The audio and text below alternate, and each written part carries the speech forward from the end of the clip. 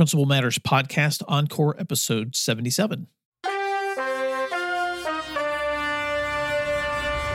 Hi, friends. This is Will Parker, host of Principal Matters, the school leaders podcast, where each week I bring you inspiring, innovative, and imaginative ideas for your own school leadership. You can check out all my resources for principals at my website at williamdparker.com. This week, I want to play back for you an encore episode that I released a couple of years ago when my oldest daughter was going to college. Jen Schwanke and I recently did a series on parenting as principals, and that series reminded me of some thoughts I had when my oldest daughter was leaving home. I still have 3 kids in my house, and you may be a parent principal who's still taking care of kiddos in your home, or maybe you've launched and are experiencing the empty nest. But either way, I shared a podcast reflecting on the thoughts that came to me as my daughter was going to college, and 4 takeaways for parents who may want to consider how to invest deeply in your kiddos so that when they do leave, you can celebrate more than you grieve. I hope this is helpful to you. I hope you're having a great week, and thanks for doing what matters. So I want to just reflect today on some of the thoughts that I've been having as a school leader who's also a dad. The thoughts I've had from watching my oldest daughter head off to college, but also some takeaways for those of you who still have kids at home, or maybe your kids have gone and you still are investing in children.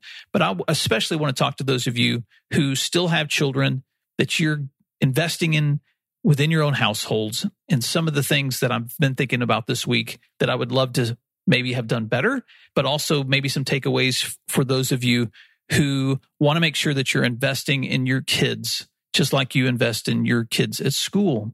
I'll never forget 18 years ago when I was standing by the hospital crib when my daughter was born prematurely.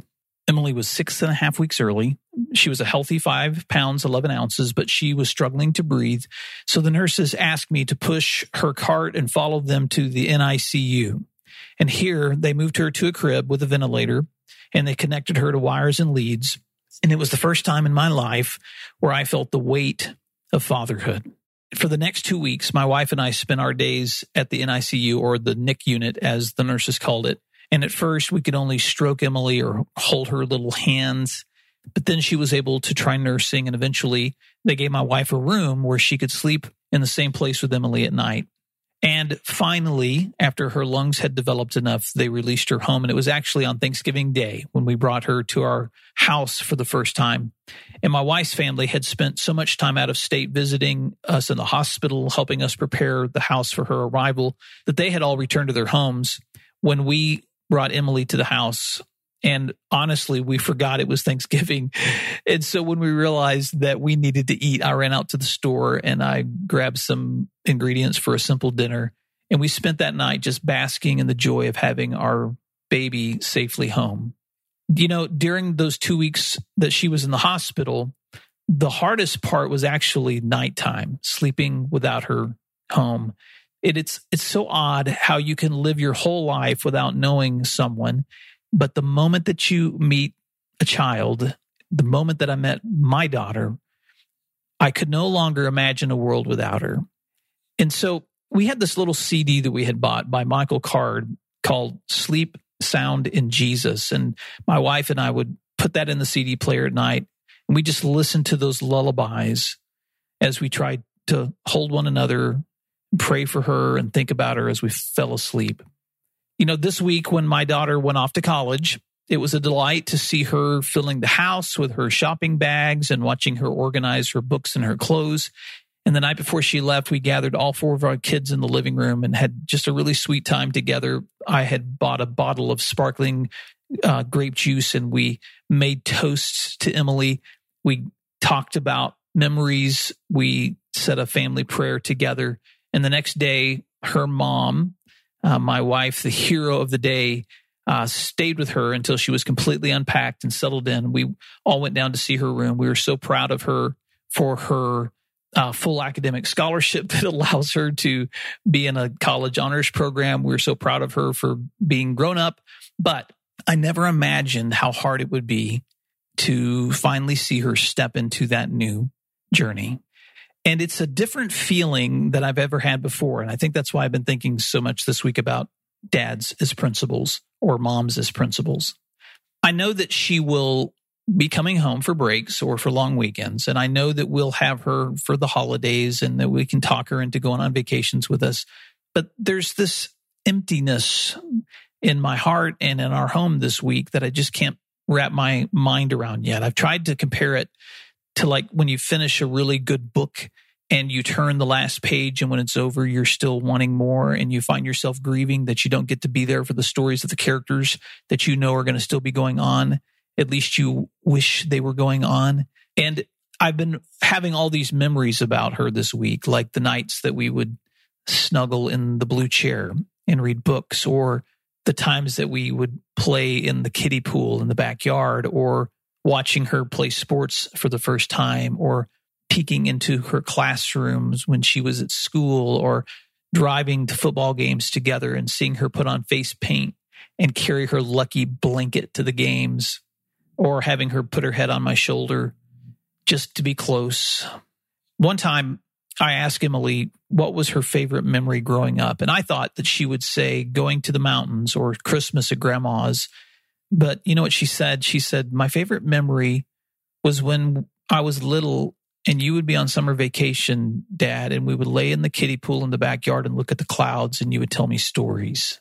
And then there are all the regrets, the lessons that I wish I had taken more time to teach her, the fears of wondering if she's made the right choices or if she'll make the right ones while she's on her own, the places that I always wanted to show her, the vacations that we didn't take that I wish we had. And so it may be too soon in my journey of dadhood to offer advice to other dads, but for what it's worth, I wanted to just share a few takeaways for any of you who are still loving your kids at home, or maybe you've seen yours go off to college too, but I still have 3 at my house. So here are a few thoughts that as an older dad, maybe someone had told me and I wish I had listened, that I am going to share today. So here we go. Number 1, take time and eat meals together. And I know that may seem old-fashioned, but as my life as a dad became busier and busier with school, and as my kids' lives became busier and busier with activities and scout meetings and band events and games to attend, it became harder and harder for us to just unplug from the world and sit at the table for meals. But that's what we've tried to do whenever we can. And so when we've had the opportunities, we've made it a habit in our family to no technology, sit at the table, look at each other, eat, and then just talk. And having this time to talk and catch up has been one of the best ways that I have found to stay connected with my kids, even through the busyness of school leadership. So number 1, when you can, eat meals together. Number 2, read with your kids. Now, I wish I could say that I'm still doing this now that they're older, although there are occasions when we'll read small things together. But for years, we had time to read books together. And when they were little, obviously, it was storybooks. And as they grew, we would add novel reading together. We've read the Chronicles of Narnia. We've read the Harry Potter series. We've read the Lord of the Rings series and the Hobbit. You know, when you live adventures together through books, you find a lot to talk about, and it gives you something in common to share. And I believe it's just a great time to stay connected with someone emotionally. Before kids, my wife and I would read books aloud together. And I just think that's another great thing to do with your children. Read together. Number 3, build family rituals.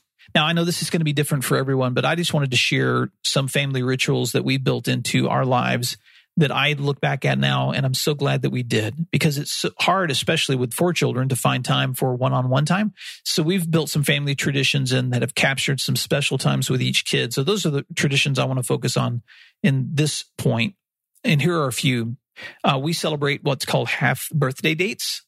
Every kid gets to go on a half birthday date each year. So halfway through their biological year, the girls get to go on a date with Dad. Jack gets to go on a date with Missy. They decide what they want to do. We get to spend either an entire afternoon or an entire evening just being together. Another family ritual is what we call 10-year-old weekend away.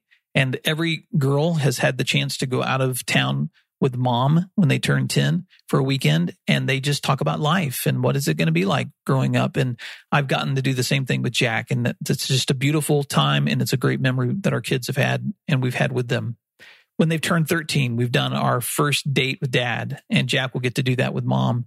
But this is where we get to dress up, go to a really nice restaurant. I buy them a special necklace, and we just talk about the fact that they're getting older. Someday they're going to be dating, and this is how a man should treat a woman on a date, or this is how you have a great conversation together, just two people. And so I'm not opposed to making sure that you are modeling for your girls what it's like to be treated like a lady. When they've turned 16, my girls have had another weekend away with mom. And that doesn't happen like on their birthday, but during that year, we've made that special time for them. And I get to do that with Jack when he turns 16. And that's just another touch point for them, talking about getting ready to drive and the freedoms that come with that. And then at 18, we've only had one turn 18, but we've done a special time away, just mom and dad and that child. We took Emily out for a special dinner. We talked about how proud we are of her. We talked about the goals that she's had for college. All of these little rituals are times where we've been able to focus on the kinds of life lessons that we want to talk about with our kids that don't necessarily always get talked about in the day-to-day conversations, although some of them do come up, because I believe that time spent is relationship built. And so as they've been developing as children or teens or young adults, we've talked about everything from setting goals to their faith, to understanding sex, to money. And so I just think that those rituals are ways that you can build times into their lives and in your lives that are meaningful. And then the last point I want to make, or the last tip I want to give in dads as principles, is this: give yourself lots of grace. It's easy to be hard on yourself. And when I think back to all the times where I have disagreed with my kids, or the times that we've had crisis, or the times that there have been angry outbursts, or the times I've simply disappointed my children, it's easy to remember the failures. And especially when you see one go off to college, you think about all the regrets instead of giving yourself a little grace. And so just a reminder that relationships are not like recipes. You can't just mix all the right ingredients together and bake it at the right temperature and you have a guaranteed outcome.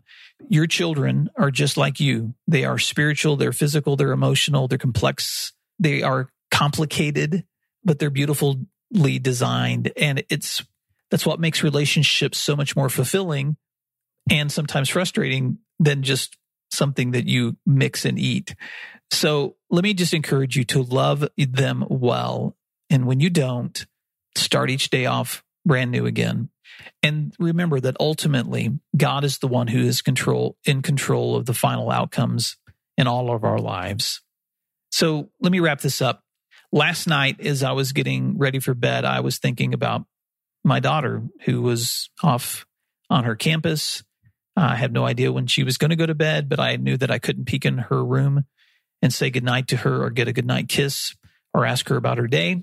I did send her some texts during the day, and we got a little bit of feedback about her freshman orientation.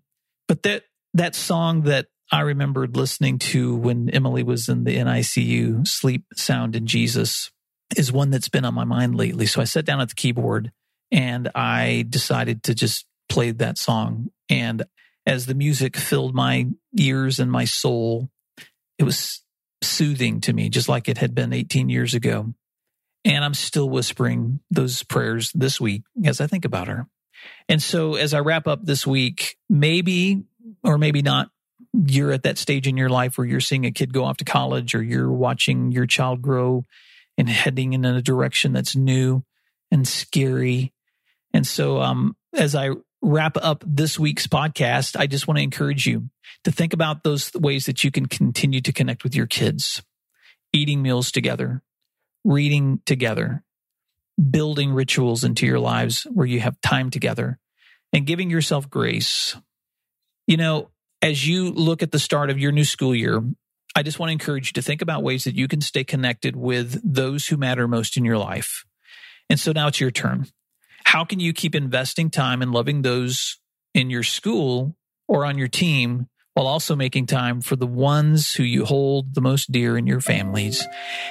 And if you have some great takeaways, some rituals that you've built, some ways that you've embedded time in your life for investing in your kiddos. Share those with the rest of us. Feel free to make a comment in the blog post that accompanies this podcast. But as I close out this week's podcast, I'm actually going to play a little bit of a tune for you, because as I was playing around that song, Sleep Sound in Jesus, I decided to plug in my mic and just play that tune. And I'm not going to sing it for you. You can look it up. But the lyrics to that song say this: sleep sound in Jesus, my baby, my dear. Angels are watching. They keep you so near. Know for his sake you'll be safe for the night. Sleep sound in Jesus. I'll turn out the light. There's more lyrics to that, and I'll put them in the show notes if you want to read the post that accompanies this podcast. But as we're closing out, I'm going to let you just listen to that little tune that I played. And if you've listened to previous episodes, you know sometimes I just, instead of talking all about school leadership, decide to talk about the ways that we need to invest in our lives at home so that we have recharged batteries for the way that we want to serve others. So I just want to encourage you. Hope you have a great week this week. Thanks for listening in. And I hope that you'll tune in next time. And thanks again for the hard work that you do, because what you do matters. And I'll talk to you soon.